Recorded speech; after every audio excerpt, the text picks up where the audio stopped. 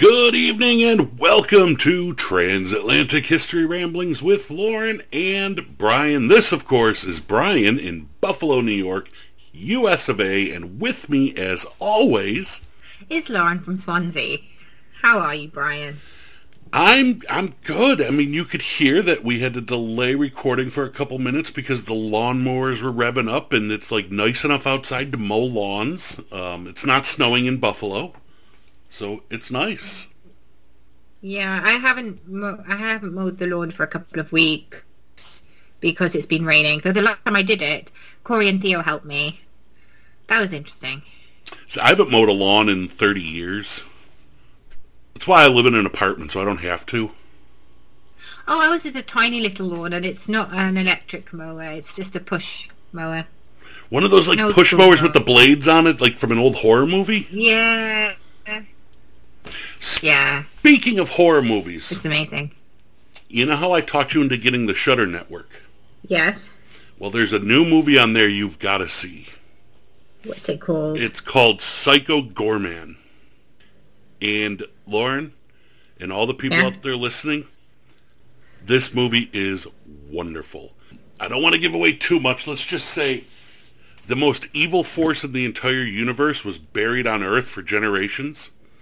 And he was accidentally uncovered by two, crazy kids, little kids, that now control him. And it's their adventures. Oh my god, it sounds like something Corey and Theo would do. I don't think they should watch it, though. I think you should watch it first. No, I wouldn't let them watch it, but it sounds like something that they would do, especially Theo. But Theo is a little terror. He's very funny though. Lauren, you will love it, and I will get messages from you for weeks on end making references to this film. Yeah. Can I just tell you about my own personal horror story? Please. And that is people. I know that I know we're coming to the end of COVID now, and that, masks aren't the first thing that we think about. But please, it covers your nose. Yes, it does. Please cover your nose. My brother, when he sees people walking around with their nose sticking out of the mask, he walks up to them and says, do you walk around with your dick hanging out of your pants? And they're like, what? And he's like, cover your fucking nose. It's like, please, it's like, I understand that they slip sometimes and everything, but it's just like, it's like the people that purposely wear it and it their nose is hanging out and you're like, oh no, cover your nose. This has been going on for 18 months now. Yeah, it's... Please cover your nose. Do you know, I've actually heard people in the States complaining that now that we don't have to wear masks anymore, they're all pissed off because they spent all this money getting all these different masks to match their wardrobes. They're more worried about how fashionable they were with their masks than the pandemic itself. I got some history masks, with different people on it. I've got one with Elizabeth I on it, and Oscar Wilde, and Emmeline Pankhurst. But if I don't have to wear them again, I would be quite happy that I don't have to wear them again. I've got Transatlantic History Ramblings masks, which you could all get, because there may be another wave in the future. You never know. You might need masks again. So if you do, you can go to our store, which the link is in the description here. You can get t-shirts, you can get masks, you can get hoodies, you can get... Lauren, should I stop shamelessly self-promoting? No, but I think I might keep wearing a mask just for a little bit longer after it all ends. Mostly because I have not had a cold in 18 months. Yeah, it's amazing. I'm living the dream. Yeah, people are like, isn't it crazy? The flu season was so mild this year. And it's like, yeah, because A, none of us left our houses, and B, when we did, we were wearing masks. What do you think's going to happen? Yeah, it's just, I've not had the norovirus, because the winter vomiting virus or anything like that. And I'm just so happy. But you know what the mask does not stop? What? Syphilis. Well, that's another type of mask. Oh, we haven't had a good syphilis story in a while, have we?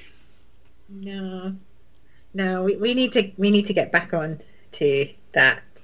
We haven't mentioned syphilis. Syphilis? What's syphilis? Syphilis in a while either. Sniffles. Snuffleupagus? Yeah. I know, right? Ooh. I just learned today, Brian, that I am famous. You are famous, Lauren. I've been telling you this. We're on in how many countries? That people are actually scared about sending me friends requests on Facebook.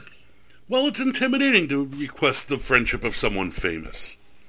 I'm not famous. Lauren. Yeah? You're famous. Scary. Yeah, isn't it cool? Yeah. Theo's famous too, but he knows he's famous. He's TikTok famous. See, and the thing is, you're like the good famous because like everyone writes good things about you. Like if TMZ were to like follow you down the street, it'd be all positive stories. So, what have we had any emails recently? Oh, you hear that? You? The lawnmowers are back. Actually, that's a weed whacker. Yeah, that is a strimmer. We've had some great feedback lately. Mostly all positive about the guests and some guest suggestions. Some stuff we're going to talk about on maybe next episode because I don't want to get too involved in it this time, but people have been sending photographs of their deep fried food, and let's just leave it at that for now. I'm so glad they've been doing that. That makes me smile. Continue. I know. Oh, it's disgusting. It's amazing. No, it's disgusting. I think that we should get Alison Weir back on because she's got a new book out and it's fantastic. I do too, and Alison has never once sent me a picture of anything deep fried. I don't think she would. I don't think she would send you something. You know, she might like send you deep fried cod if she was having fish and chips, but I don't think that she would send you a picture of anything deep fried. You know what I'm thinking of buying, Lauren? I don't know. Thinking of buying one of those air fryers. You're gonna air fry a selection of candy bars? Well, no, but do they have air fryers in Wales? Yeah, they do. Yeah, they do. Yeah, it's like a healthy alternative to deep frying, and supposedly it's like really good. Yeah, but also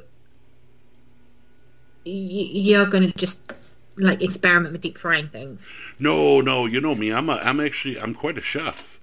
Well, actually, people probably don't know that listen to the show, but I am like a cooking fanatic and like I never went to school to be a chef, so I'm not a chef, but I am like the ultimate like kitchen experimenter. Like, you know how people have spice racks? I have multiple spice shelves because I'm like addicted to this stuff.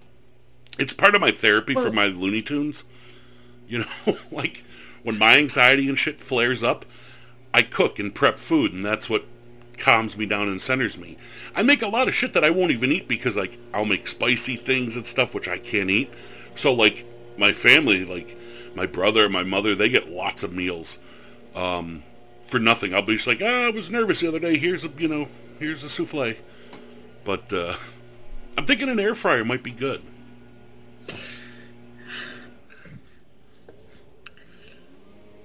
What are you gonna like make air fried chicken wings? You can. Of course you can. I don't know. I was thinking, I bet there's a lot of Mexican dishes I could make in the air fryer that would be delicious. You could make churros in an air fryer. Yeah, exactly. Oh, speaking of which, there's this like new cat product called Churros. And they look like a tube of you know that Go-Gurt shit that people eat that's like yogurt in a tube? Yeah. It looks like that, but it's for cats. And oh dear. It is adorable. They're called Lickables, and if you hold this thing up, she will just like go to town on it, and it's like kitty crack. She loves them. So anybody with cats out there, look up these like cat Lickables churros. They're phenomenal. At least Cleo loves them. I'd like to see Cleo on catnip. Cleo likes the catnip. Cleo likes the catnip a lot. She's a little Cheech and Chong. Or for those younger listeners out there, she's a regular Harold and Kumar. Jane Silent Bob.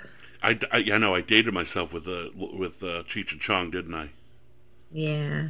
And I almost stated myself in my by accidentally almost saying Laurel and Hardy, but can you picture Laurel and Hardy as potheads? Oh my god, that'd be hilarious. Moving the piano on weed. Yeah. That's a money-making idea. Speaking of weed, is it legal over there? No. Because they just made it legal in New York. And half the people are flipping their shit and the other people are trying to figure out ways to make money off it already. And I'm just wondering when my town's going to start stinking.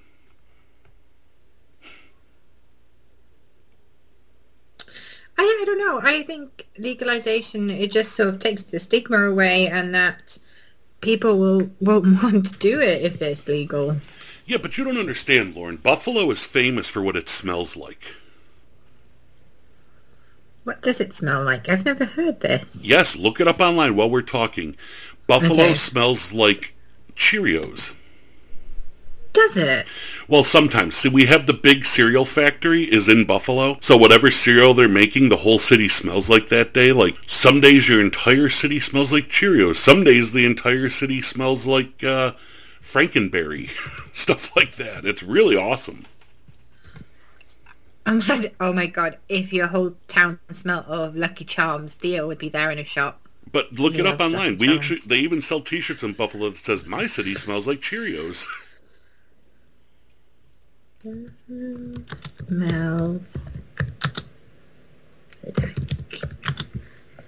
Yeah, she's looking it up, folks. You can hear her typing, because Lauren's got apparently metal fingers, because click, click, click, click, click.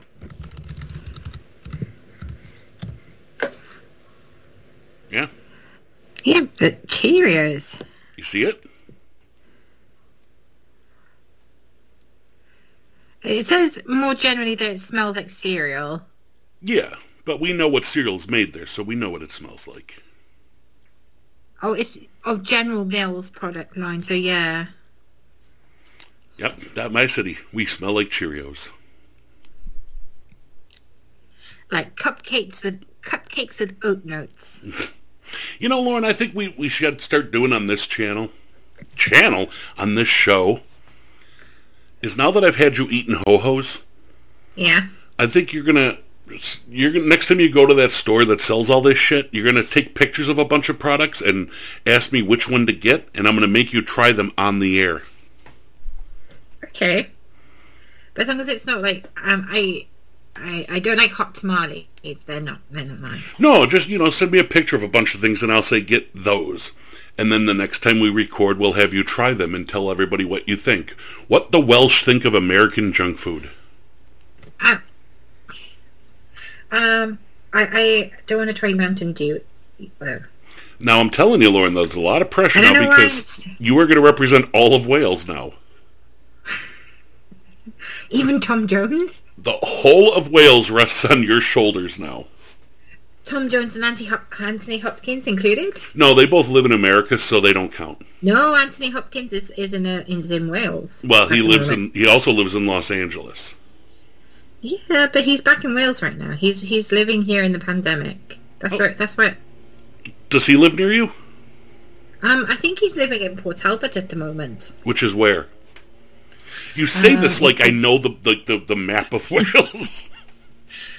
It's about 20 odd miles away from where I live. That's very close. You could go visit him. Yeah, my friend Brian told me to visit you with Anthony Hopkins. And he'd say, Brian? The Brian? Yeah, that obnoxious skit from the podcast, yeah. Yeah, I loved his wrestling book, The Wrestlers' Wrestlers, Masters of the Craft of Professional Wrestling, available now on Amazon and all your fine book retailers, or you could pop me up on the show website and order a copy through me too. Anthony Hopkins apparently loves it. And if Hannibal Lecter endorses it... I've got a complaint, Brian. Where's my copy? You know I'm sending you other things too. And now you said you want another Duff's bag, so now I gotta wait to get another Duff's bag to send you as well. You're gonna get this Monster Care package. I did get a Monster Care package last time as well. Yes, you did. I did. Now, monster in the proper sense of the word monster. I do want to point out, I don't think Anthony Hopkins should do the taste test with you because he was Hannibal Lecter and we know what he likes. I know, right? Mm-hmm. I might find myself, might find my liver being eaten with fava beans and a nice Chianti. Well, I like fava beans.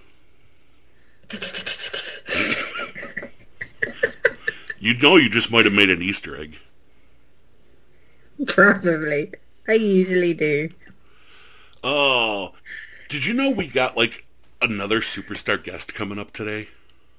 I know, right? So we're so lucky. We have got, folks, you might want to Google it now so that when the guest comes on, you can impress your friends by how smart you are by knowing who Richard Smoley is. I'm going to call him an esoteric philosopher. I don't know if he'll like that term.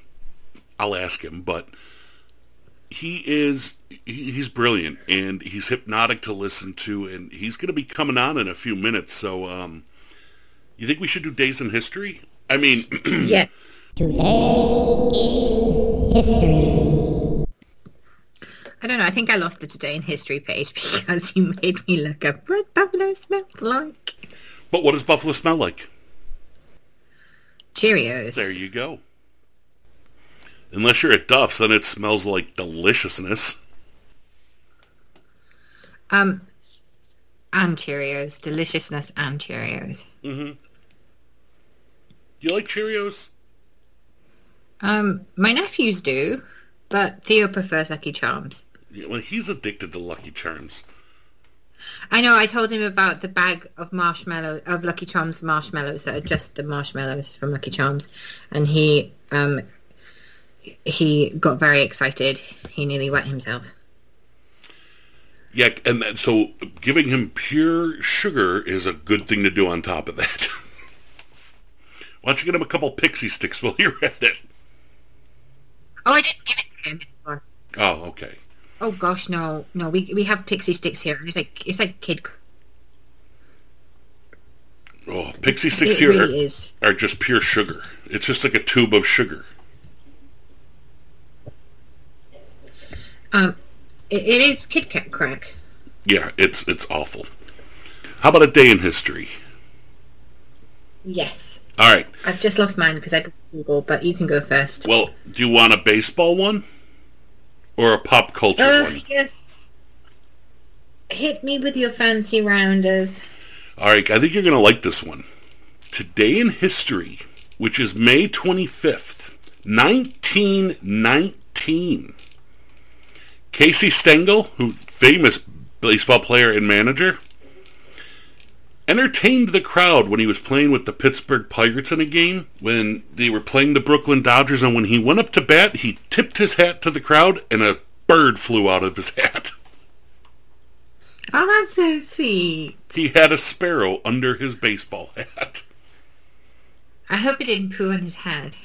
I just why would you do that? What? Put the bird under your hat and then tip your hat to the crowd and the bird flies away? Oh, but can you imagine the bird could have suffocated and died. Or, like you said, shit on his head. So, yeah. My PSA for today is if you're going to put a bird under your baseball hat, don't keep it under there long so it doesn't die, and be prepared to be pooped on. Yeah. But that's mine. That was my baseball one for today. The other one I was going to give you was, back in 1977, this little movie no one ever heard of came out called Star Wars. Oh, gosh. Why would you talk about that? That's like the least talkable movie ever. Yeah, no one's ever heard of it, so I'll skip that. I mean, it didn't spawn any memorable TV series that had a cute little puppet. Grogu. Don't get me talking about Grogu, or there'll be a whole episode about it. So you better just skip over that and go to your day in history. Okay, my today in history is on the 25th of May, 1522. Holy Roman Emperor Charles V, returns to Spain because he hadn't been in Spain for a while. Well, that's a good one, Lauren. Yeah. If you can remember which number he was. I do like the Holy Roman Empire. It's a giggle. Now, speaking of giggles... It's weird. Yeah. Speaking of giggles, how did neither of us go with 1895?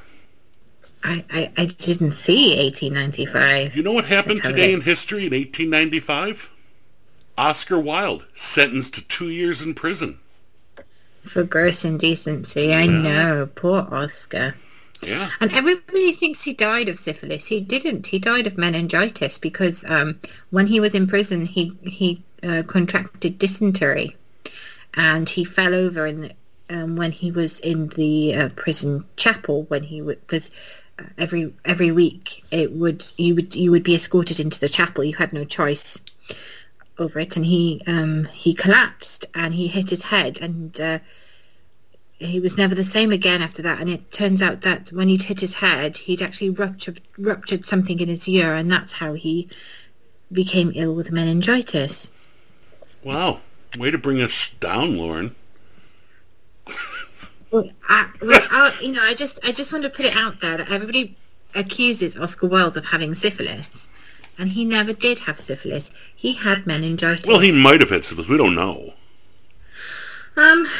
I trust Oscar enough not to have had syphilis because I think he was quite. I would think that in his flamboyancy that he was quite a fastidious person and would have been horrified at the sort of, there is a certain horror to syphilis if you've ever seen. Please do not Google it, and if you Google it after this warning, it's your own fault.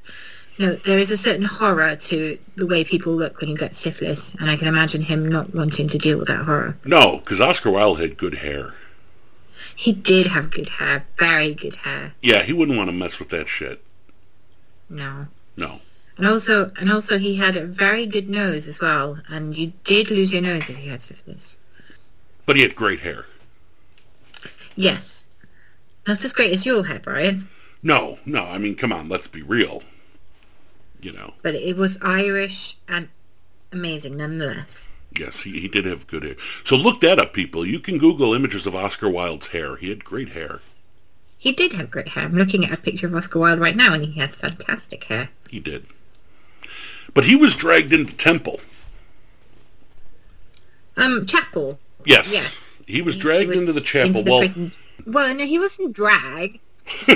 He wasn't dragged there. He was forced to go there. He was probably marched in there. And then he was ill with dysentery because prison was hell back then, and you didn't get a very good balanced diet. And if you got a bad stomach, it usually ended in dysentery. And he was never the same after his imprisonment, which nobody would be. But it was kind of his own fault that he got imprisoned for gross indecency. Do you know how that came about? It was pretty gross and indecent. I know that. No, is that he had he'd sued Douglas's father for claiming that he was a sodomite on a card, and it was found in his favour, not in Oscar Wilde's favour, in Boise's father's favour. And that's how he ended up being put on trial, and they used the preface for Dorian Gray, which, that would get you into trouble. Yeah. Yeah. So that's how he ended up in prison. Yeah. I know my history, and history isn't always pleasant. Exactly. But we're going into the chapel now, because Richard Smalley is. You're going to be hard pressed to find someone who is more scholarly and worldly on world religions and ancient religions and mysticism and esotericism and inner Christianity. And I got to be honest. I'm going to tell him right up front that I'm an atheist. There's nothing wrong with that. No, that's what I mean. I want to get us kicked off on the right foot. Just so we know that, and you can respect someone you don't agree with on religion, which I do because I'm a big fan of Smalley. So let me get this magic interview box ready. It's the magic interview box. And Lauren? Yes? Flip the switch. All right, Lauren, are you ready for this? I am indeed. Because, first off, I don't know how we do it. I don't know why these people who are so smart want to talk to me. It's they want to talk to me, not you, Brian. I'm convinced that's it. But we have an absolute... we got the heavyweight champ tonight. I mean, I'm telling you. Richard Smalley is not only one of the most brilliant people you'll ever hear, but just the most fascinating and the most hypnotic sounding. Because you see that laugh? Even the laugh is hypnotic. I listen to so many of his lectures that Richard Smalley is my own personal ASMR. And I'm so thrilled. Now, for those out there who don't know him, and I don't think there's many because, like I said, he's a superstar. He is a prolific writer, a philosopher, a historian. Would it be fair to call you an esotericist? Yes. An esotericist. See that, Lauren? And among his, 357,000 books that you've written? Just 12. 12. His new one is The Truth About Magic.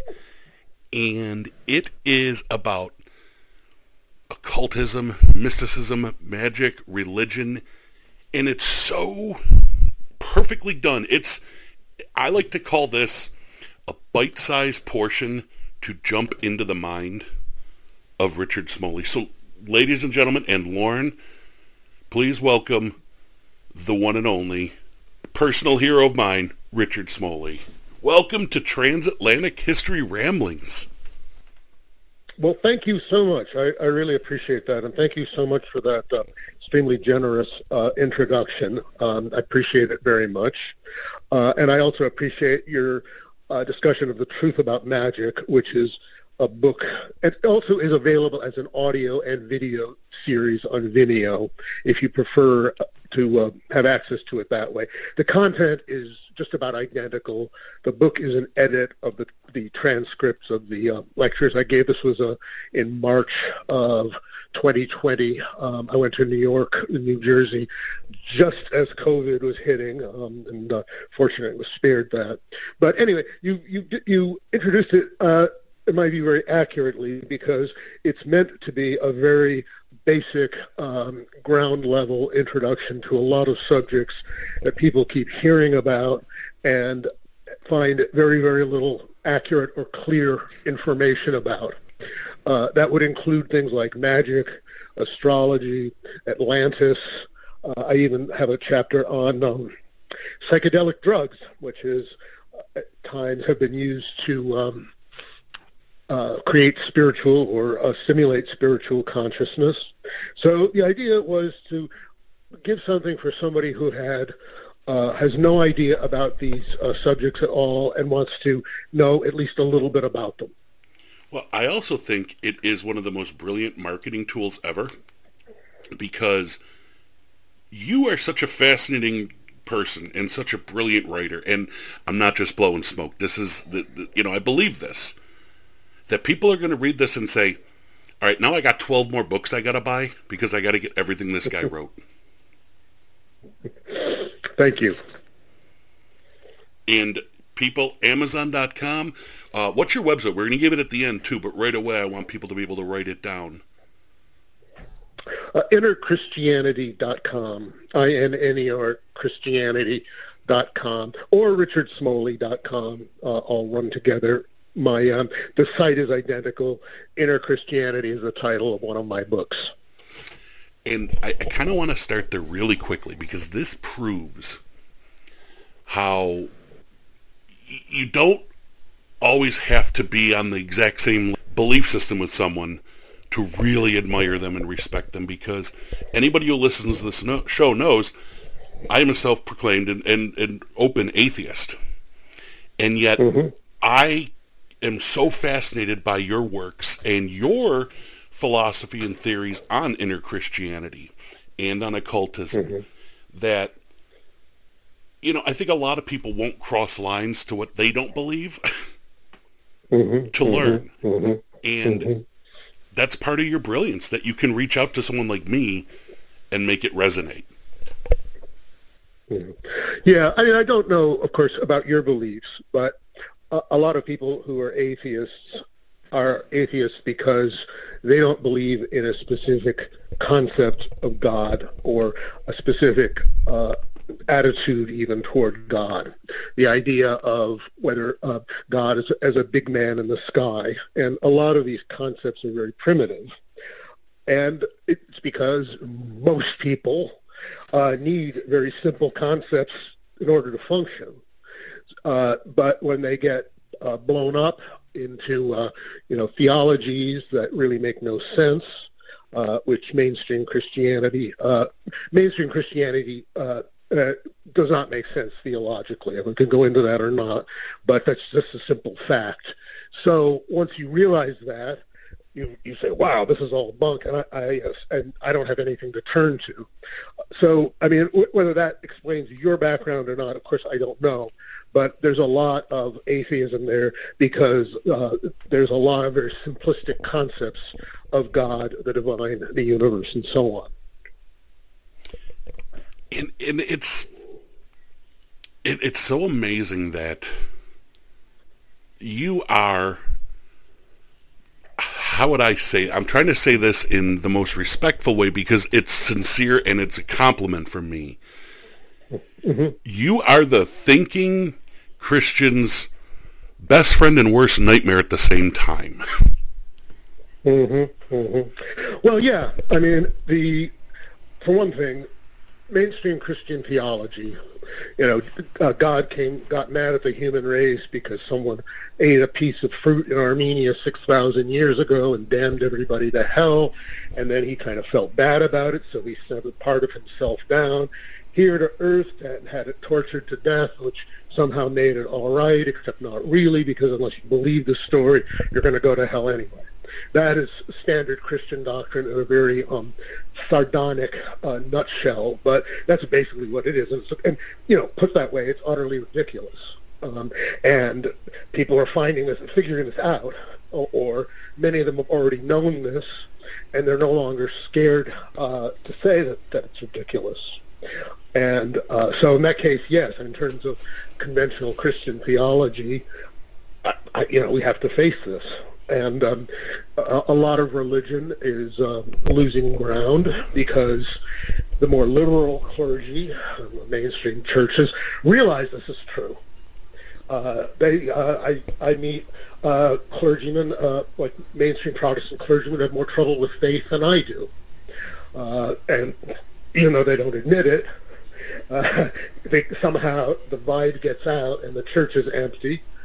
The fundamentalists believe this and are supposed to, but it's such a ridiculous doctrine that you can only believe it under fear of punishment from hell or from your authoritarian parents or whatever. The Catholics, the Catholics clergy, I don't think they believe a great deal of this either, but Catholicism has come to this point where, as far as I can see, it's just a matter of go to Mass and vote against abortion and you'll be okay. So those are the main branches of Christianity, and they're all kind of sad.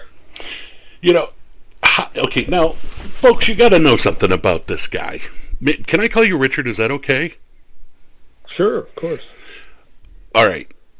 Now, Richard, you not only went to Harvard, you went to Oxford after that. How difficult was it being in those schools when you were smarter than all your professors, okay? Well, there are a lot of brilliant people there, so that really isn't the case. There were some really extraordinarily brilliant people there whom I learned from. Oxford is a bit more of a dry experience. I mean, there are people there who are kind of very learned, but it was very arid. And in terms of, there's no anything in the mainstream parts of the university that had much to do with religion or spirituality. I was in college in the 70s, so there were a lot of meditation groups, yoga groups, things around these activities as extracurriculars, but there was nothing really in academia as such that showed much interest in this. So it was an extra.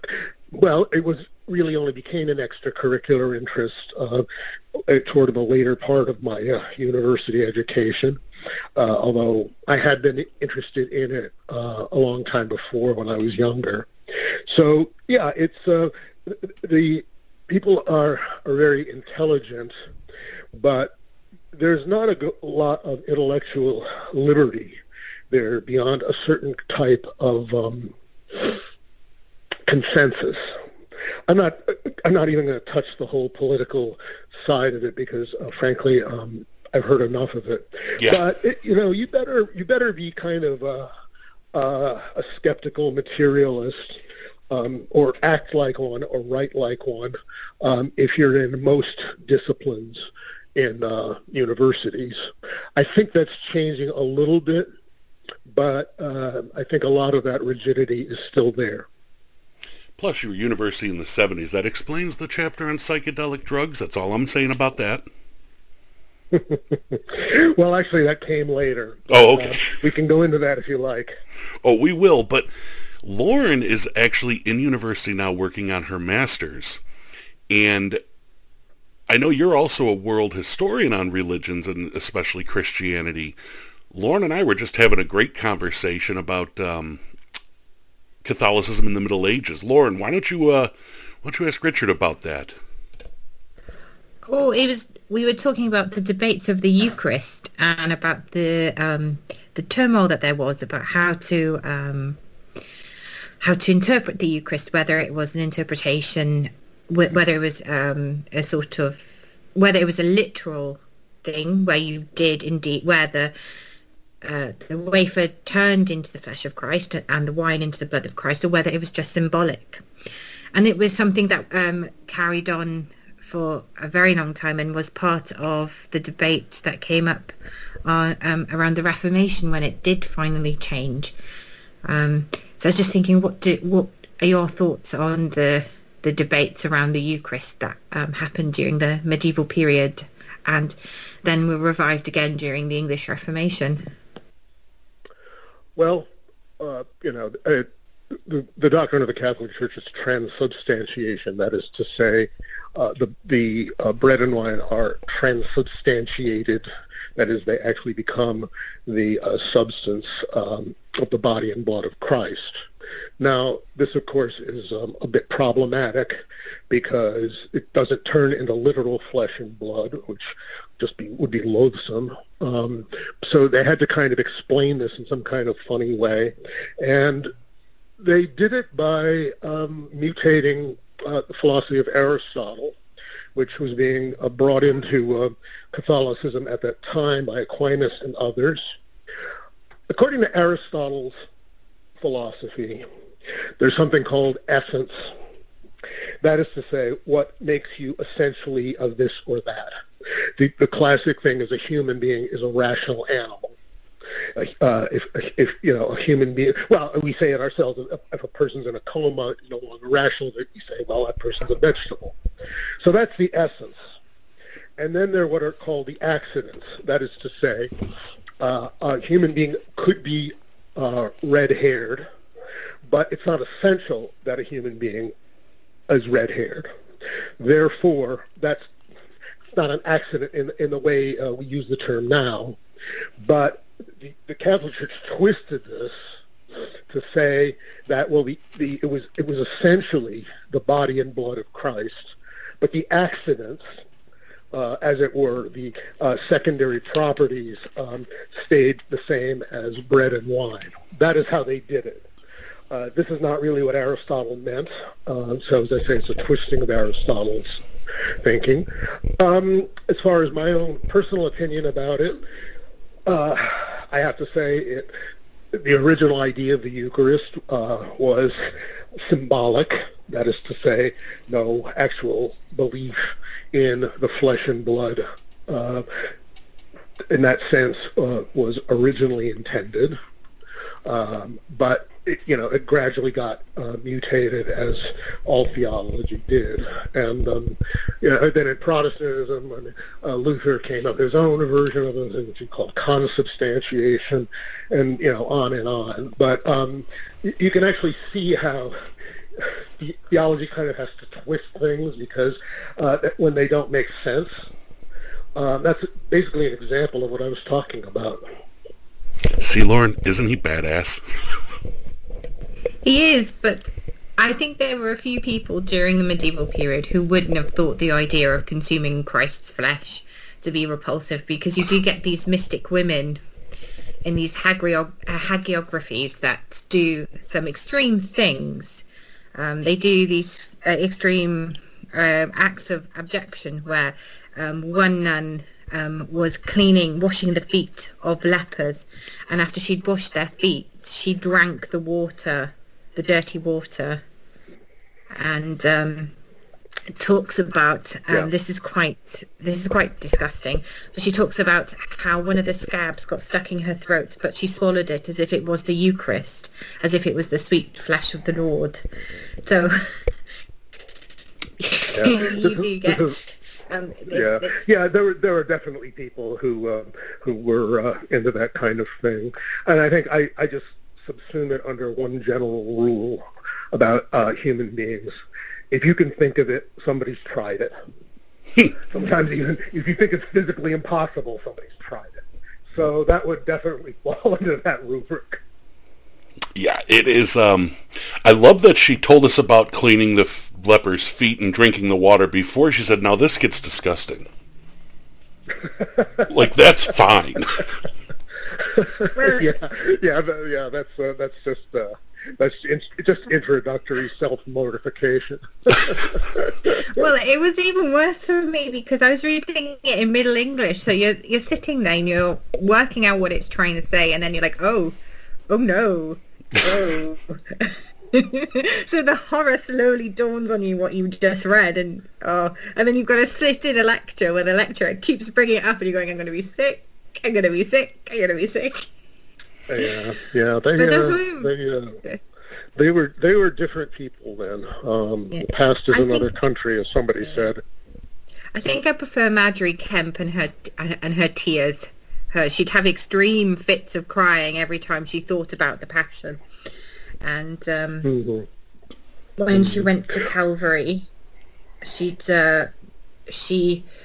would break out in these intense fits of crying because she was just overwhelmed by the feelings that she was getting and everything. And I do recommend Margery Kempe. She is one of the mystic women. Well, she's not quite a mystic, but she is, because she does have a mystical marriage, but she is one of my favourite mystic women, her and Julian of Norwich, because it was quite a big thing during that period to announce the idea of divine love, and that we didn't have to do anything to gain the love of God, that he loved us regardless of what we did. Now what a segue that could be into the theology of love. That's one of your more recent works. Yes. That really set the internet on blaze, really. I mean, that became a really talked about book. Well, it starts with the premise that I've already given you, the idea that mainstream Christian theology is ridiculous in its conventional form. So then what isn't ridiculous about it? And without going into the full argument of the book, I have to say that A Course in Miracles, which is an extremely strange text, came about in an extremely strange way, does present the only logical and rational Christian doctrine that has ever been created, as far as I know. Now, for those of you who are not familiar with the Course, it was allegedly dictated by Jesus Christ during the 60s and 70s to a New York psychologist named Helen Schuckman, who heard this voice in her head, "This is A Course in Miracles, please take notes." and 1,200 pages later, it was finished. First privately published, and then now it's sold over 3 million copies worldwide. I think the current number is 27 languages. Whether it was dictated by Jesus Christ himself, I don't know. There's no way you could prove it, because, no, it doesn't match the theology of the Bible, but even New Testament scholars say that the theology, even of the New Testament, may or may not have anything really to do with what Jesus himself taught. So you have no real criterion for evaluating it. I think you have to take it on its own authority. And the Course in Miracles views the fall in a very different way. And that is to say, human life is problematic, and we all know that. And so where is this problem? In fact, I'm going to give a lecture in August called What's Wrong with Everything, which will touch on some of this. And the Course basically agrees more with Eastern philosophy than with Western in saying that this problem is cognitive rather than a matter of just sin. That is to say, there is some defect in our consciousness that is problematic. And this defect in the consciousness is called the ego. The ego is used in a lot of different ways, in a lot of different contexts. But in the Course's context, the ego is the part of the mind that imagines it can be separate from God. And it sort of talked itself into this, and because it feels so isolated, terrified, it's insane, and it lashes out.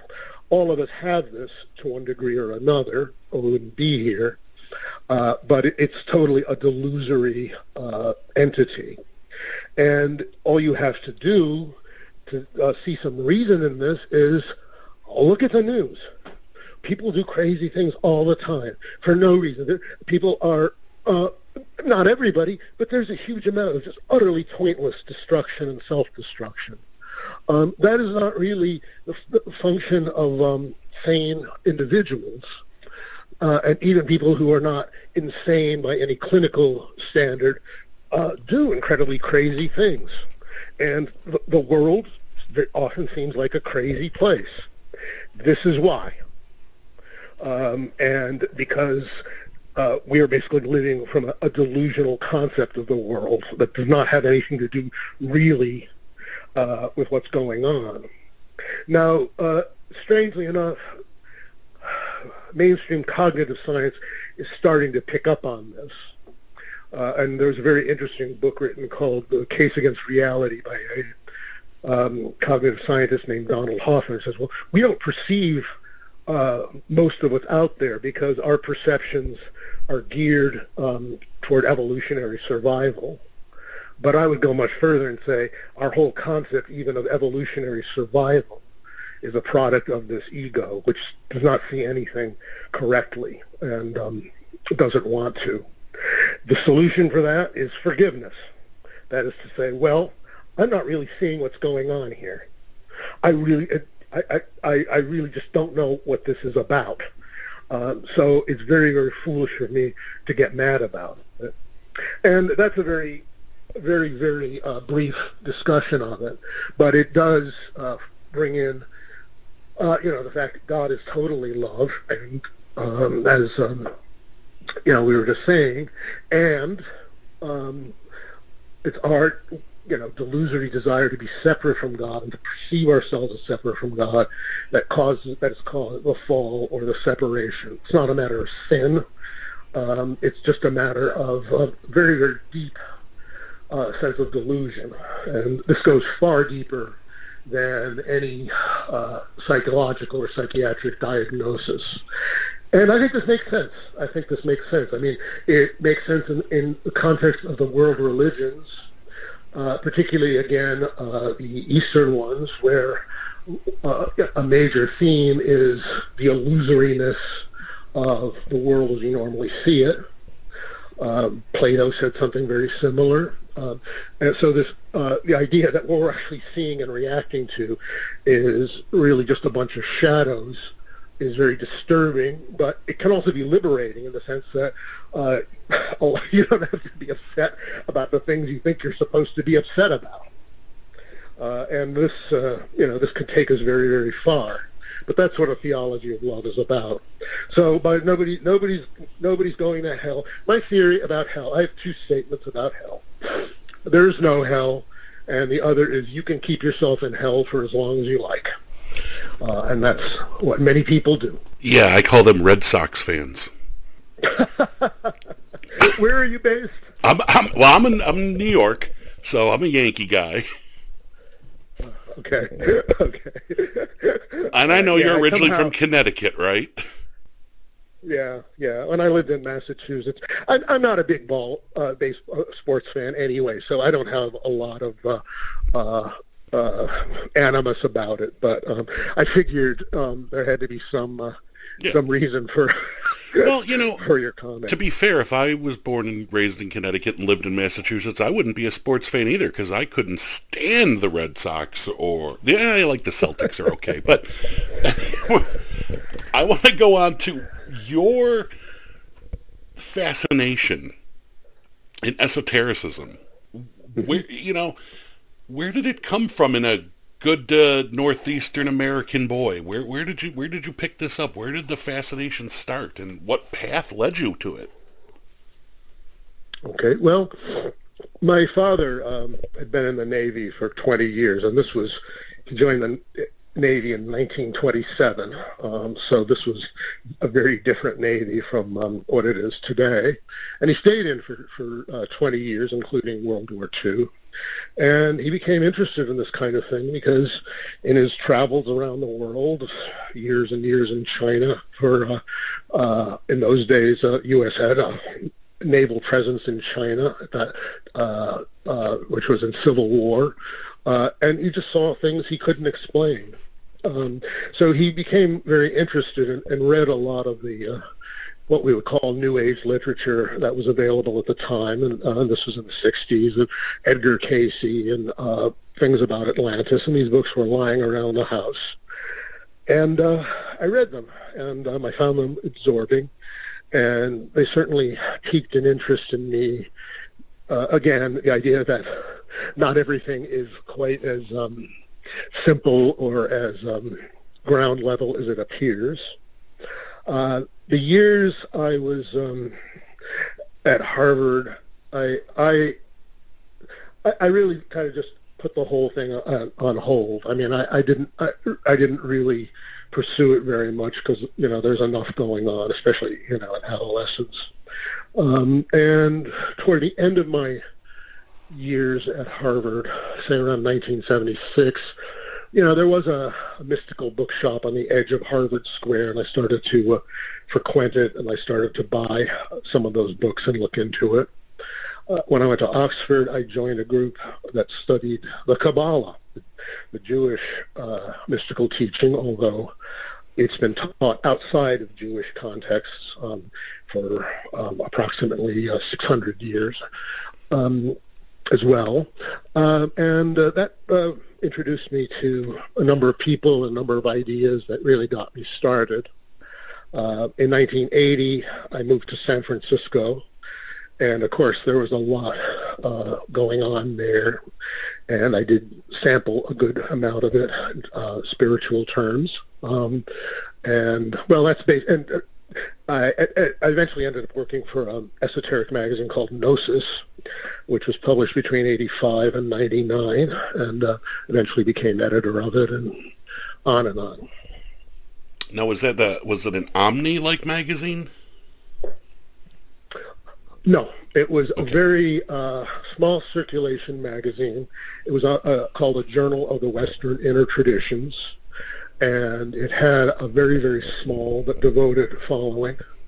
To this day, if I go to like some conference or something, or people will come up to me, and the thing they're most likely to say is, "Oh, Richard Smalley, I loved Gnosis." And this is over 20 years after it stopped publishing. It was founded by Jay Kinney, who was, among other things, an underground cartoonist, and he and I worked very closely together on it. He and I even wrote a book together called Hidden Wisdom, A Guide to the Western Inner Traditions, which is, again, an entry-level thing, although that's written on let's say The Truth About Magic is written for a much more basic reading level, and Hidden Wisdom is kind of a more or less, to the intelligent, educated reader, and things progress from there. That reminds me, one of the most fascinating lectures of yours, and one I admit I've had to watch at least a dozen times. And before I say this, this is going to be such a weird sounding statement, but it's so weird that you sound just like yourself. Because I'm so used to listening to lectures. To actually be talking and hearing that come at me is just so wild. Well, yeah. I mean, people have different voices, like my wife has a different voice for the children and the dog than she does for adults. So I talk pretty much like myself all the time, even to the dog and the children, which I think perhaps makes me unusual. Well, it's amazing because I'm like, it's so weird. I'm like, that's the voice.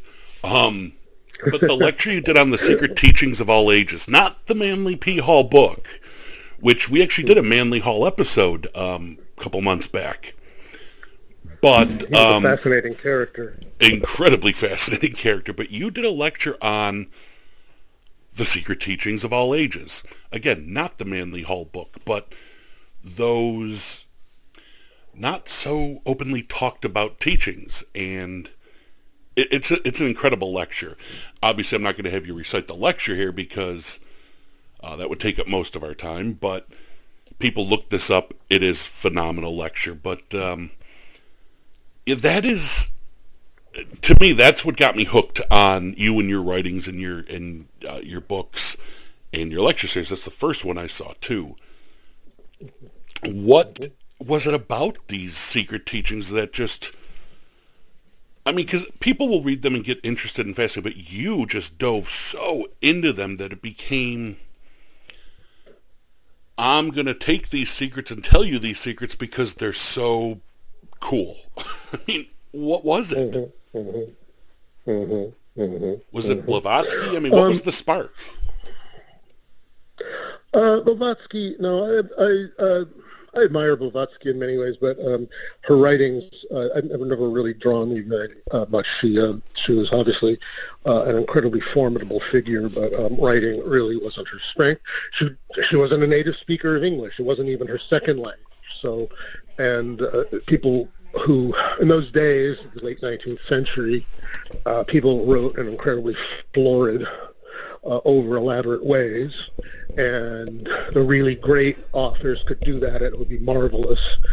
People who weren't such great authors just made it sound cumbersome. But so it wasn't really Blavatsky, but I have worked at the Theosophical Society for, 16 years. And the Theosophical Society is a very free-form organization in that the idea is you can believe anything you want or nothing. In fact, in 1925, they published they passed a freedom of thought resolution saying absolutely nobody could ever be thrown out of the Theosophical Society for either believing or not believing in anything. So that's odd. A lot of, because Lauren once told me I had a freedom from thought philosophy. Lauren said. Well, Krishnamurti or somebody like that would say that's a good thing.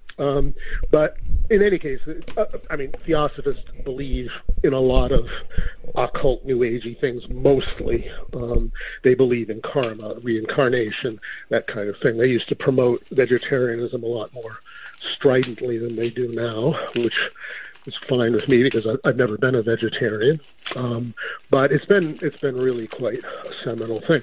When the Theosophical Society was started in 1875, nobody in the West believed in reincarnation, except a few people who were, who'd read it in Plato's dialogues, who were obviously very learned. Today, and these figures have been pretty consistent over the last couple of decades. Someplace between 20 and 25% of the U.S. population believes in reincarnation. And, the Theosophical Society brought that idea and was responsible for disseminating it. Whether you believe in reincarnation or not is quite another matter, but it was extremely influential in ways like that. Oh, you know what else the Theosophists introduced to America? What's that? Cremation. I have a little story about cremation for a second. Totally off topic, but it just reminded me. Mm-hmm. Several years ago, my best friend passed away after suffering from a pretty bad illness. And when I went to his funeral, they had a sign out front that actually just said, "Cremation with confidence." And I'm convinced that's the only time I believe there might have been an afterlife, because I'm like, Jeff made that sign and put that there for me to laugh at. So, cremation with confidence. But I also want to say, whether or not you believe in reincarnation, let's play a quick little game. You could be reincarnated. Do you want to come back as a person or an animal or something else? And if so, what? I don't want to come back here at all. I really don't. This world isn't that great. I mean, I'm answering totally honestly. I really don't want to come back again. I am hopeful that there are many other planes of life, and other than the ones we see in our current, dimensional reality. And I hope there's one that's better that I might be able to get to. That is what I would. I don't really want to be reborn as anything. I don't want to come back again as anything. I don't want to come back as a president. I don't want to come back as a movie star, scientific genius, or anything. I bought the ticket. As far as life is concerned, like this life, I bought the ticket and I'm willing to take the ride. But I'm not likely to want to buy a ticket a second time around. To this Disneyland that we call the world. You wouldn't want to come back as maybe like a zoo monkey that just has to lay around and pick some fleas and get food thrown at you? Because I think that would be a pretty cool life. That would be a cool life, Brian. I think I'll pass. Although you make it sound very tempting. Yeah. I think I'd rather come back as a well looked after family pet. Yeah, they get fed too. See, I'm all about getting fed. I don't know. No, I don't. It's fine. I hope to live to a good, healthy old age, and see my sons grow up to be something like decent human beings. But I don't think I would like to come back again. That's the most honest answer I've ever heard anybody give. Well, life is always going to be a mixed bag, right? In fact, one of the old esoteric names for Earth, or this plane of existence, was the mixtus orbis, the mixed globe, meaning it's a mixture of good and evil. And, I don't know anything about you, either of you, but I can say infallibly, without any fear of refutation or contradiction, that you've known some good and some evil in your life. So have I, so have the other 7 billion or 8 billion of us. Am I wrong? Oh, absolutely. It's just, some people seem really lucky. They go through life totally blessed, but even they have, their sorrows and heartbreaks. Other people seem just to go from misery to misery, but even they have their joys. Why this mixture seems so varying is, another big topic, but I think we have to face the fact that, this is the way it is for all of us. What did the book of Genesis say? Human race wanted to know good and evil, so here it is. I mean, it's what it says in the Bible. You're going to have to go down here. Okay, you asked for knowing good and evil. You're going to have to come down here. You're going to get some coats of skin, which is our fleshly bodies, and it's going to hurt to have babies, and you're going to have to work hard for a living. And that all came true. We wish to know good and evil, and we got our wish collectively as a human race. Doesn't that make sense? It does, and it's kind of terrifying when you say it that way. Well, as I've suggested, both in my books and even in this conversation, that's not the whole picture, but it is a picture of this particular, shall we say, slice of reality. We wanted to know what it's like, so we got to see what it was like. Fair enough. Yeah. Be careful what you asked for. That's a good point. And you don't want to do it again. We've established that. Yeah. I'm willing to play an honorable role. I'm here. I'm trying to be a good, productive person. Behave in a decent way. But I don't know. Or let's see. I don't see a lot that would want to tempt me back around a second time. But who knows how these things work? I think. I think the afterlife, other realities are different realities. If you assume they exist, and I'm not asking you to, but if they exist, they're not this reality. Yet we can only picture them in terms of this reality, right? We can only perceive what we can perceive. So I mean, everything, even the most bizarre science fiction world, is basically an altered world of ours. Here's a thought exercise. See if you can do this. Can you imagine a color you've never seen? No. I certainly can't. I mean, I've asked people this question more than once, and sometimes they will actually say, I had this kind of really strange dream in which I saw colors that were really like our colors. Well, then you saw them. Even they, yeah, they saw them. So, I just find it, the idea, I mean, we know there are colors we can't see. The infrareds and ultraviolets, Bs and other things.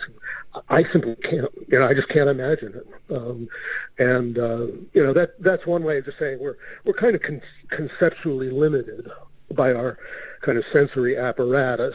So worlds beyond worlds beyond worlds.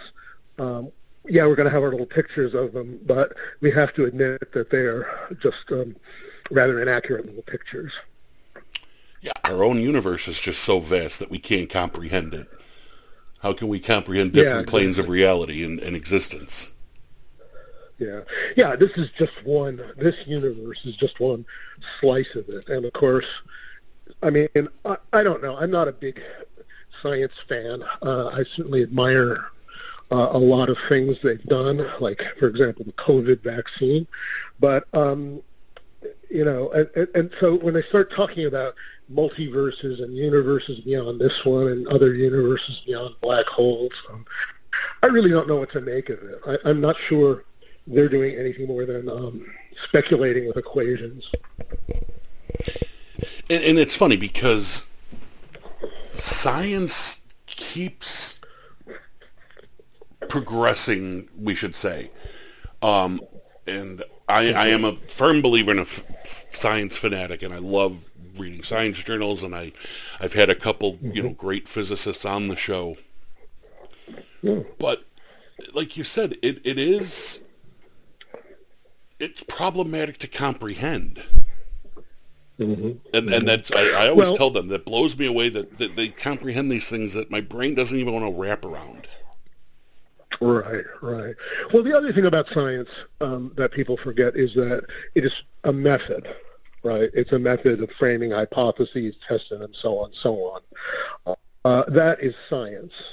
The conclusions of science, what it happens to have come up with at this point in time, is always provisional. If you look at the scientific beliefs of people 300 years ago. A lot of them are just laughable. Don't you think 300 years from now, assuming everything continues as is, a lot of our beliefs are going to be considered ridiculous and old-fashioned. So science progresses. In fact, Karl Popper was one of the most influential philosophers of science in the 20th century, said, if you think you've got a definitive answer, you've given up the game. Well, and see, that's one of the interesting things I find about organized religion, I should say, because, like you said, 300 years ago, what we believed as scientific evidence, in fact, we've, disproven or figured out more and explained more and realized more, and yet a lot of bases in religion refuse to change with knowledge. Which is what one of the things I really admire and respect about your work is that you say, we learn and we evolve with our learning. So you don't don't stick so strictly to doctrine. Right. How does that play in a religious community in your experience? I don't belong to any religious communities. I just don't really like going to church. I would rather stay home and sleep late, which is what I mostly do on Sunday morning, or drink coffee or something. I just don't get anything out of it. I'm willing to say that this is a matter of purely personal taste. Other people find belonging to a kind of a spiritual community, people they know and see every week, to be very, very supportive and healthy, and I'm certainly not going to fault them for that, but I have to say it's never really spoken very much to me. I had a very cynical friend in college, and he once said, "In heaven you don't have to go to church, but in hell you do." That is a great line, and you should just take it as your own from now on. God punished him for that because he later converted to Catholicism. Oh, that is punishment. Yeah. So, but yeah, I mean, I guess that kind of, just my mentioning that line kind of sums up something about my attitude toward conventional religion. And as I say, there are people who love it and benefit from it. It's not for me to say they don't or shouldn't. It's just a matter of personal taste. Yeah, and the problem with it is so much of it will preach hatred towards anybody else. Yeah. Well, that's my issue. So we should talk about more fun things. Yeah. Well, I mean, here's a variant of Gresham's law in economics. Bad religion drives out good. And that seems to be what's happening in the United States today. That's not the only thing that's happening on the religious scene, but the religious right has been so obnoxious, particularly in the last 10 years, that a lot of people are just turning away from it. And I don't know how they feel about it. I think most of them, the real leaders, think, hey, as long as I got my bucks and my followers, I don't really care. But I think there are a lot of people who are seriously disaffected with religion because of that. That's not, as I say, that's not the only thing that's happening. But right-wing religion is turning a lot of people off against religion, and people often listen for this yourself.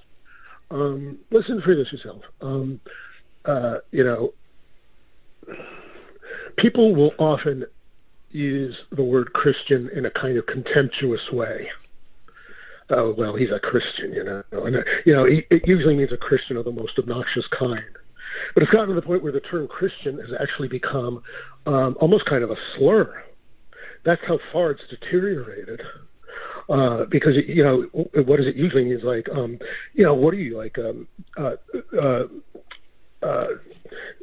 Homer Simpson's next door neighbor or something like that? Is that what you think being a Christian is about? Or an apologist, What'd you say? Or an apologist, or a Bible literalist. Right. And, well, as I said in more than one book.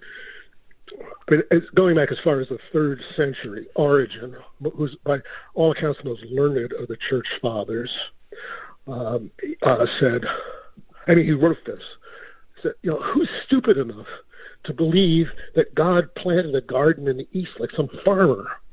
No, these things are pointing through other mysteries. He also went on to say, even the Gospels are not completely literally true, because some of them are historical facts. Others are things that never happened, but have a deeper symbolic meaning. Now, he was writing this. This is a church father writing this in 230 A.D., thereabouts. So that was always known. But it was pushed more and more into the background by ecclesiastical politics.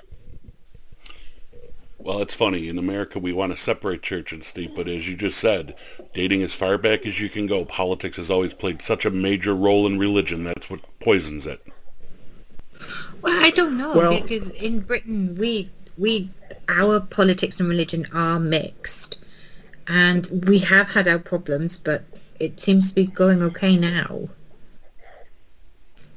Yeah, well, it's not necessarily a problem. But the other thing about politics is politics starts whenever there are more than one person in a room, and sometimes not even that many, because politics is basically about human interaction.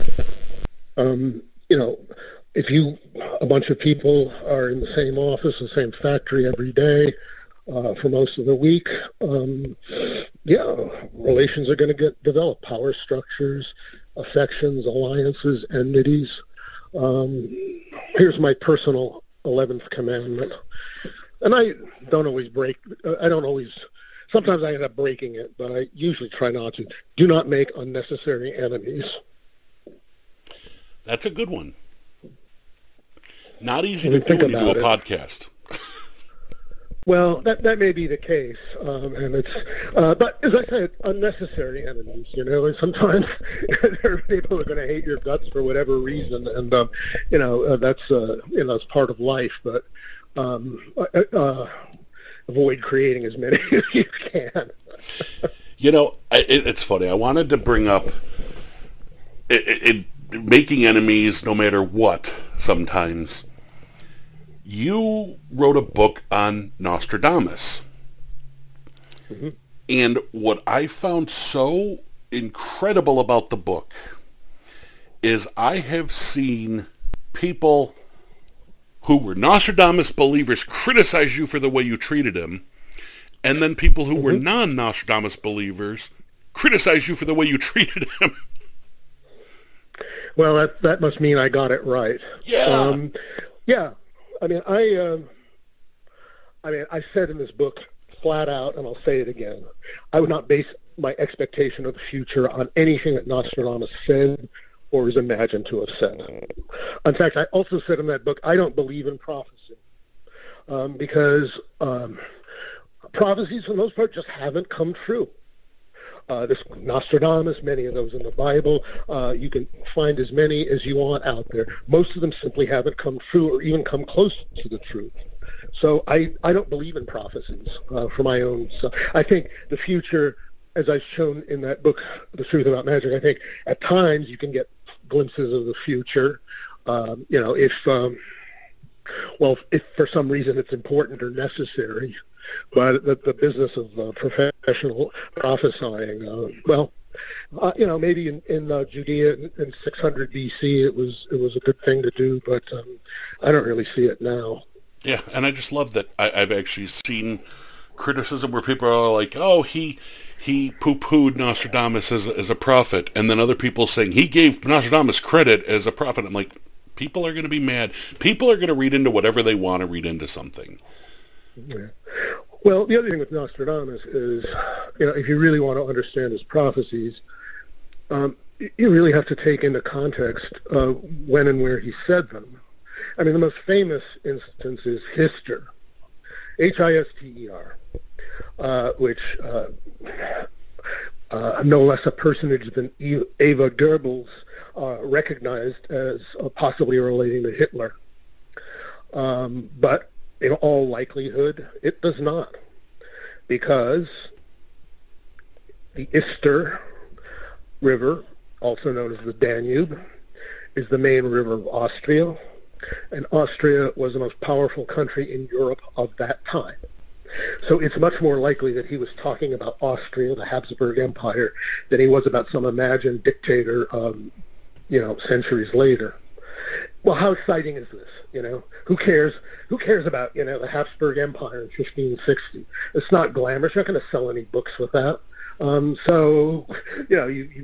he was vague enough so that you could spin a lot of things around his prophecies.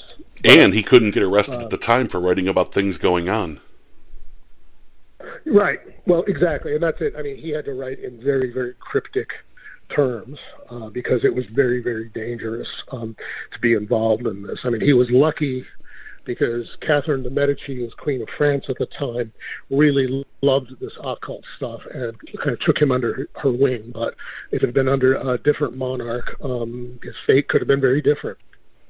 I always loved what Christopher Hitchens said, that, so he could foresee and predict the rise of Hitler, but he couldn't spell it. Yeah, that's another version of it. But, I've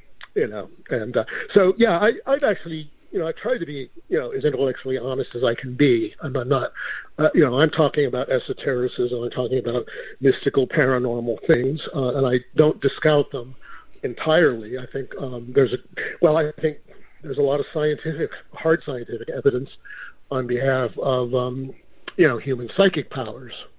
But that doesn't mean accepting everything, wholesale. There's a method of, a certain amount of discrimination. Also, knowing who you can say what to. The whole theme of secrecy in esotericism has a lot to do with that. It's not like, it's not like the secret formula for Coca-Cola or something like that. It's like, who are you going to tell this about? A lot of people, for example, who have, a lot of people see dead relatives soon after they're deceased. This is really pretty common. And a lot of them won't say anything to anybody because they very correctly fear they'll just be called crazy or laughed at. But enough people see dead relatives and interact with them in kind of meaningful and non-imaginary ways that, you have to, I have to give some credence to it. But I also, if I were one of those people, I would think very carefully about who I should keep my mouth shut in front of. Yeah, but you could also tell, a lot of those experiences are your own. We don't understand the full function of our own brains yet. Right. So, I mean, part of the grieving process could be for our own minds to conceive these people there for us as a coping mechanism or a healing mechanism. Not necessarily, paranormal. And, it could be. We don't know. That's the thing I love about what you're saying is I don't claim because we don't know, but there's evidence to point here, and this is what it could be. Well, then there's the fact of some of these could well be manufactured out of the minds of people in severe grief, but it's certainly logically fallacious to say that because some are, all are. And that is where the reductionists really fall down. Yes, UFO sightings. Yeah, a lot of them are weather balloons or the planet Venus or whatever, misidentified. But that doesn't mean all of them are. And the whole the blanket reactionary skeptic who just says, yeah, it can all be explained away, by their basically 8th grade notion of science. I think they're wrong. Well, that's the thing. I always tell people I'm a skeptic, and I'm a very proud skeptic, but I'm a real skeptic. I'm not this modern-day version of a skeptic who's really not a skeptic. They're just a debunker. Yeah. Well, I'm more like, there's a lot in that. Like Houdini said. People want to credit Houdini as this master debunker. But in reality, Houdini was looking to find something. He got mad at the frauds and decided to expose them all and made it a campaign to go after them. But the reason was because he was looking for it to be real. He didn't close his mind off to the possibility. Right. And then you have to, official attitudes toward UFOs are changing for reasons that we probably don't really understand. That is to say, the aerospace authorities are grudgingly starting to admit or let this information out that, yes, there are such things in a way that they were not doing 10 years ago. And then there are all these UFO debunkers who've been around basically since UFOs started to be reported.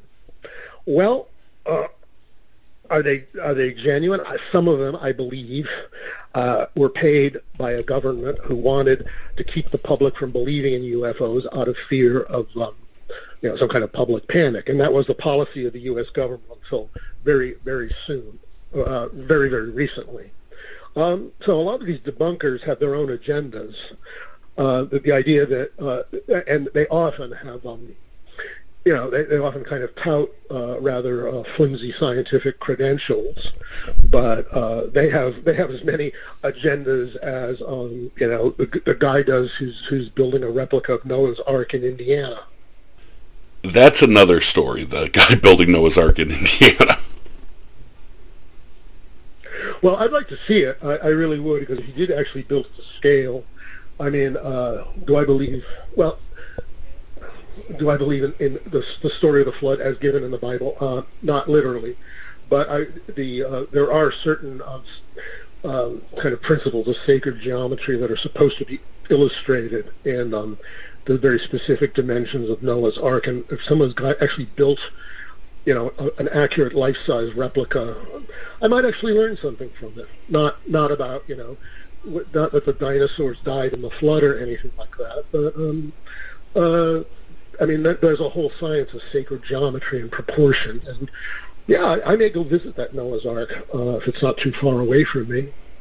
And see, that's it. You either have to believe it in the literal level, or you have to not believe it at all. I mean, the flood myth, by the way, is just about the most universal myth in the world, and you really have to ask something about, well, it's in China. The Greeks had a flood myth like that in the Bible. The Aztecs. This is incredibly far-flung. Why is it? And I'm not proposing I have an answer, but it is an incredibly widespread myth. Plato quotes an Egyptian priest in one of his dialogues. He said, "Are children, because you know of one flood only. But in reality, there have been many destructions of humanity by fires and floods and any number of other causes." So maybe that points to something. And the whole hidden geometry and physics always fascinated me. With something like in Florida with the Coral Castle, what did he know to be able to construct this? What's that? I don't even know what that is. Oh, the Coral Castle? The man who built by hand, moving all these like incredibly huge stones and built a castle for himself? Oh, really? I'll have to look it up on the internet. I'd never heard of it. Yeah, it's a fascinating story. You'd love it. You'll probably actually end up writing a book about it, knowing how you are. So, of all the topics you've written about and all the people you've studied, and from the mysticism and the occultism and the Kabbalah and Christianity and Hinduism and Buddhism, what has been your favorite? I mean, not to say, no one has a favorite child, but what was the one that really, got your juices going, or still does, the one that you find the most interesting? Well, I think of all the figures, I think probably Gurdjieff remains the one that I find most fascinating. I once got on this was like for some alumni thing. They sent, this kind of form for, what are alumni up to now? And it was a very elaborate form. And, who's the person you most admire? So I wrote G.I. Gurdjieff.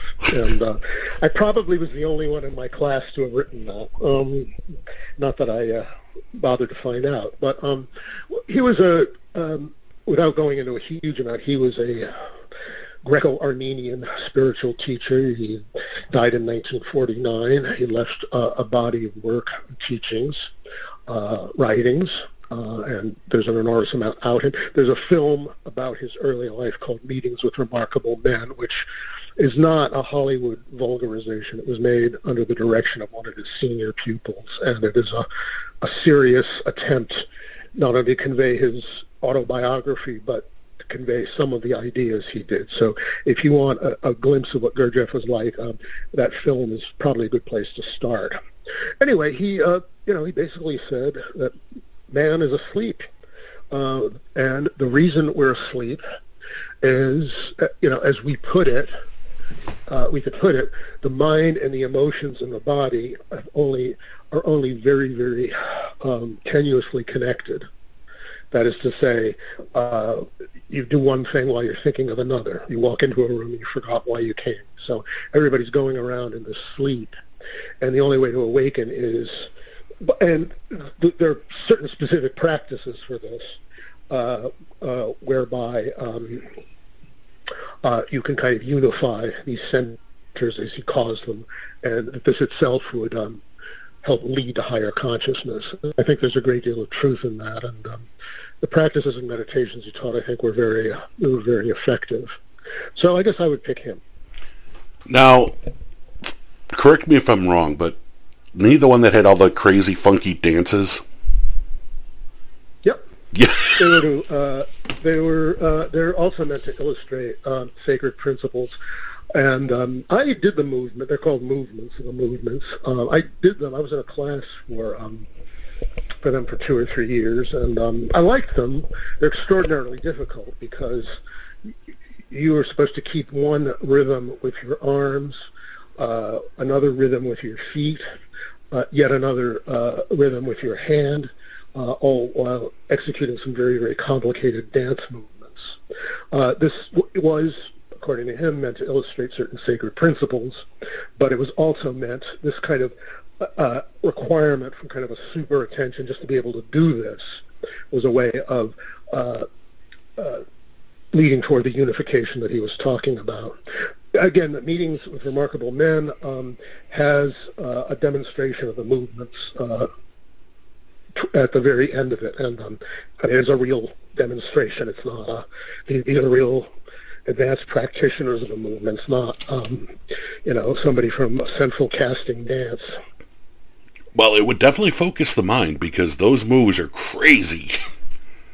Yeah. It's as I say, I enjoy doing them. I did not notice that I not say I ever did them well, but I did find them stimulating.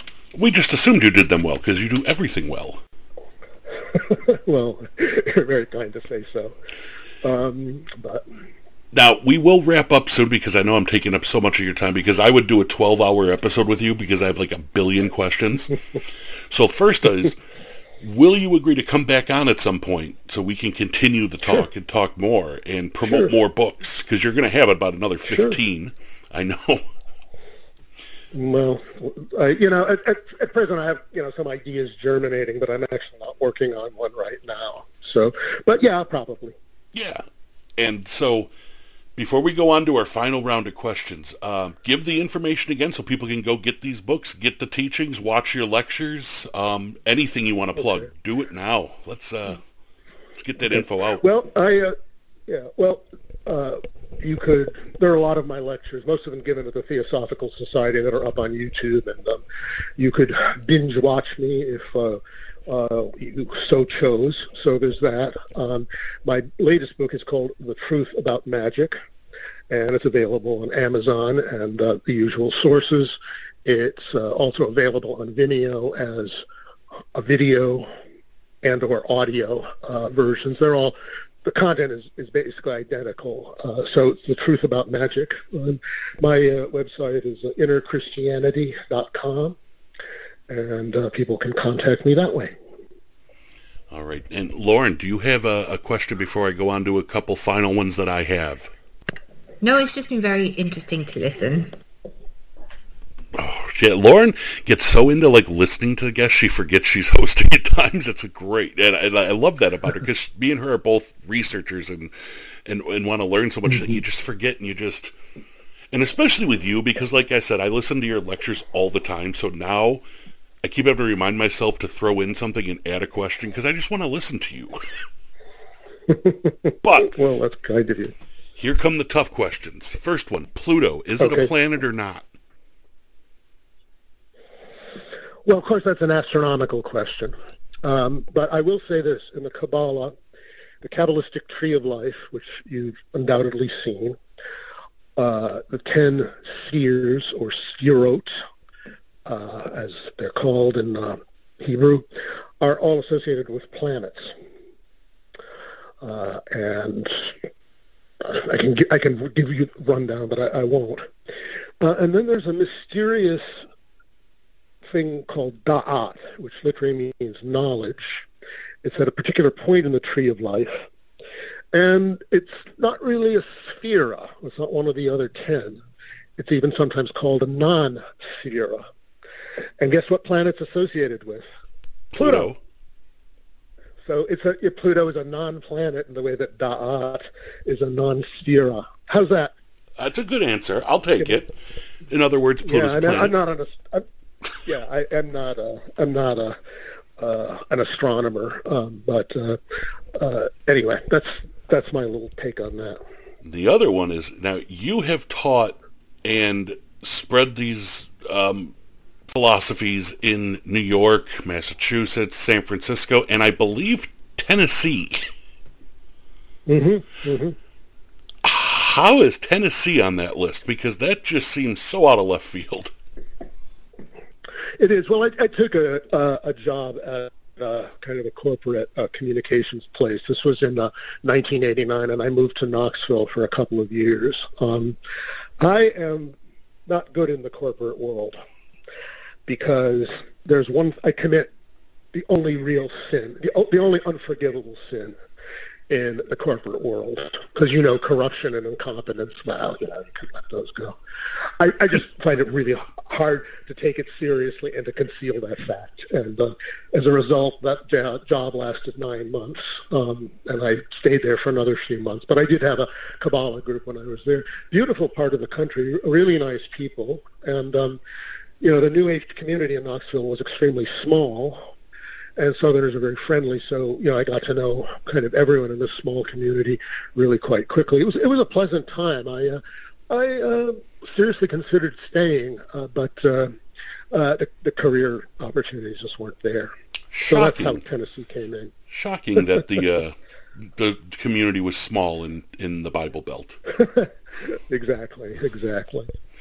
And my final question, and it's kind of a tough one to answer, I'm sure, but if you would describe yourself to someone, if you were starting a group, how would you explain your passion and knowledge for these wisdoms and what they could get out of it by just opening up and listening? Well, I think the key is self-knowledge, knowing something about yourself. Esoteric comes from Greek roots meaning further in. And a great deal about this process is going further into yourself to see what's going on. And it's very advantageous to know what's going on inside yourself, because otherwise you're going to be like a large majority of people who are wearing practically wearing big sweatshirts with buttons that anybody can push and do. So maybe you look inside and you see where your buttons are, and maybe you disconnect them, or maybe you can at least tell when somebody's pushing them. That kind of self-knowledge is, I mean, that's liberation, I think, in a real, a genuine practical sense. You're less at the mercy of being manipulated by everything around that's trying to manipulate you. So I think that would be one thing. Then, finding out, well, what am I really? Who am I really? And I think you've seen enough of my lectures to know how I would answer that. But I think that's important because, people are really going around and saying, I don't know who I am. Tell me who I am. Or they buy some kind of identity out of some costume store at the mall, and that's who they think they are, pretend they are. That's kind of a sad way for a human being to be. I think some of these ideas can free you from some of that, although, yes, we all have our social roles, our own personalities and whatnot, but we could be a lot freer than we are. I can't thank you enough. Like I said, this is just... It's a thrill for me. I am such a fan and such an admirer, and again, thank you so much, and please do come on again. Well, I'd be happy to. Thank you so much to both of you. You've been very kind and fascinating, and the questions have been very stimulating, so I enjoyed it very much. Oh, thank you so much. Have a great night. Thank you. You too, both of you. Take it easy. Lauren, what do you think? That was very interesting. I enjoyed. Can I pick him or can I pick him? You can indeed. And isn't he just hypnotic sounding? He is. Like, you just want to listen to him like I do. Put his lectures on at night, put headphones on. Not in a creepy way. Don't be laughing at me, Lauren. Not in the red chat way. Not in the red chat. Those are different. That's in many ways, that is very different. He did like it when I got the Red Sox slam in there, though. Did you see that? Yeah. Have to talk baseball. Mm-hmm.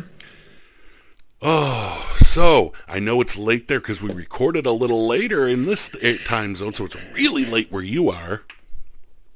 That's not too bad.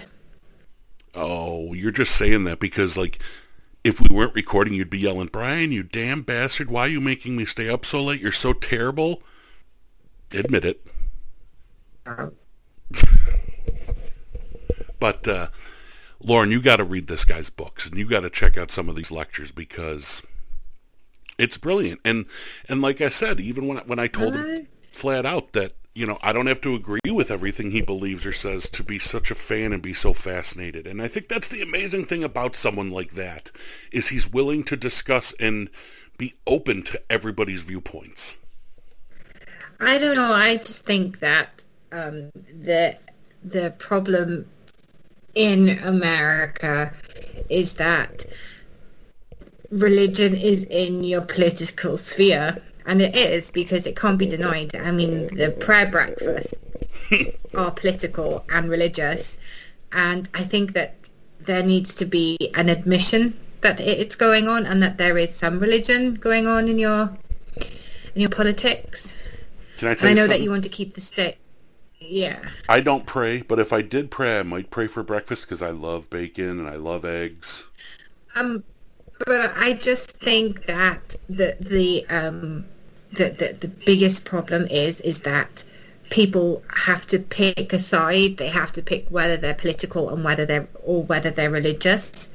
And I think that there's nothing wrong with being either. And maybe I'm coming from a very biased point of view because of the country that I live in.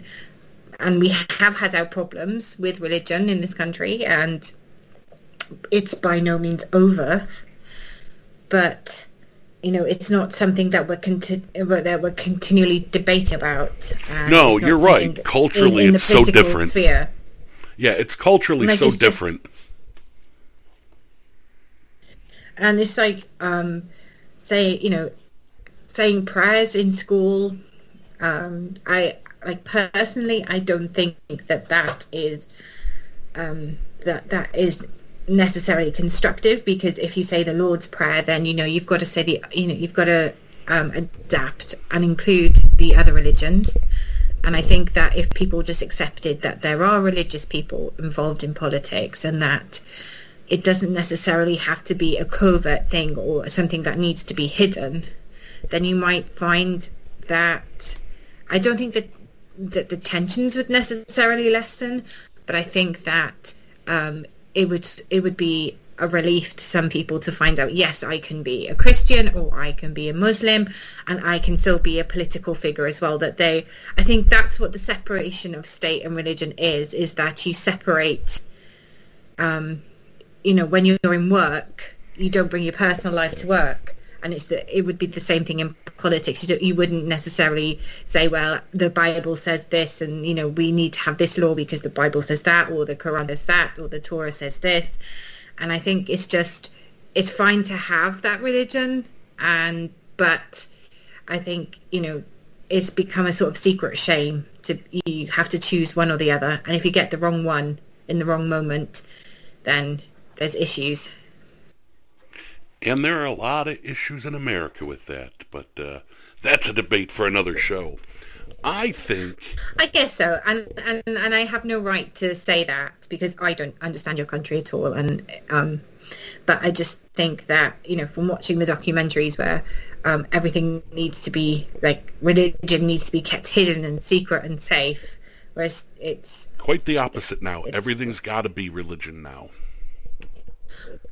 You can't run for office in America without being a person of faith now. But then that's going too far the other way. I mean, yes, and that's what happened. And that's where the problems come in. I think that stems from the fact that people who were religious had to keep it hidden for so long and weren't allowed to be religious and political, that now it's sort of twisted the other way because you have, it is all around the world, the reaction to any sort of disaster, be it a pandemic or financial, is to become more hardline and to become more conservative. Whereas I think you should be having to tell who your favorite baseball team is before you run for office in this country. That's just my opinion. I don't care what their religion is. I just care who they're cheering for. In the UK, because of the Reformation, the monarch or the heir to the throne is not allowed to marry a Catholic. So that's why Meghan Markle had to convert. She had to become Church of England, and because I think she was Catholic. I might be wrong on that, but I do know that there were some discussions where she did meet with the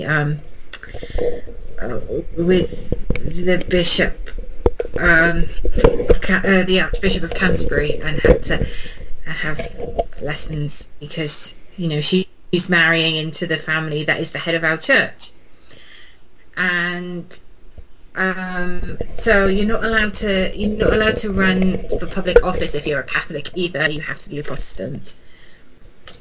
So that's what the Reformation gives you. Yeah, we're getting a little heavy. So before we get too crazy, we should call this a show. What do you think? I'm not getting crazy. I'm just saying the truth. That's what happens. Is that? Oh no, I agree. It's our religion or Church of England or nothing in this country. So, no, it's not. That's not true. We're pretty tolerant and everything. But if you want to go for public office or be Prime Minister, then you can't be Catholic. Yeah. I just don't want the hate mail. Well, how can we get hate mail? Because I'm saying a fact. Because this is America, Lauren. Trust me. I think Catholicism is a very beautiful religion, and most of the research that I do is based in the Catholic faith. But I can't help it that we had a massive Reformation where we changed our religion from Catholicism to English Catholicism, which then became English Protestantism, because our king wanted to divorce. Which is the best reason of all. Yeah, he wanted to get married to his side chick. Yeah. Make your side piece your official piece. Yeah, he wanted to make her his baby mama, but then she didn't give him the right type of baby. So that's it for her then. Yep.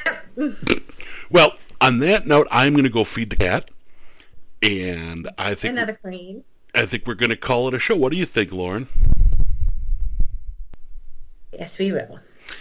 And we got some other great shows coming up in the future, folks. So check us out on Facebook and Twitter and Instagram and email and TikTok. You can reach us. I'll give the first few on email at trans.history.rambling@gmail.com, and of course on Twitter at TAHistory. And Lauren, what else we got? Facebook, Instagram, and TikTok are all quite happily at History Ramblings. There you go. So reach out to us. Tell us what you think. Give us suggestions for guests, what you'd like to hear us talk about, who you'd like to hear us talk about. More deep-fried foods that you like making, because people have been sending me what they're making in deep fryers now, Lauren, and it's horrible. But we'll talk about that in the next episode. Please keep sending Brian that, please. That makes me smile. So, from Brian in Buffalo. And Lauren in Swansea. Good night. Good night.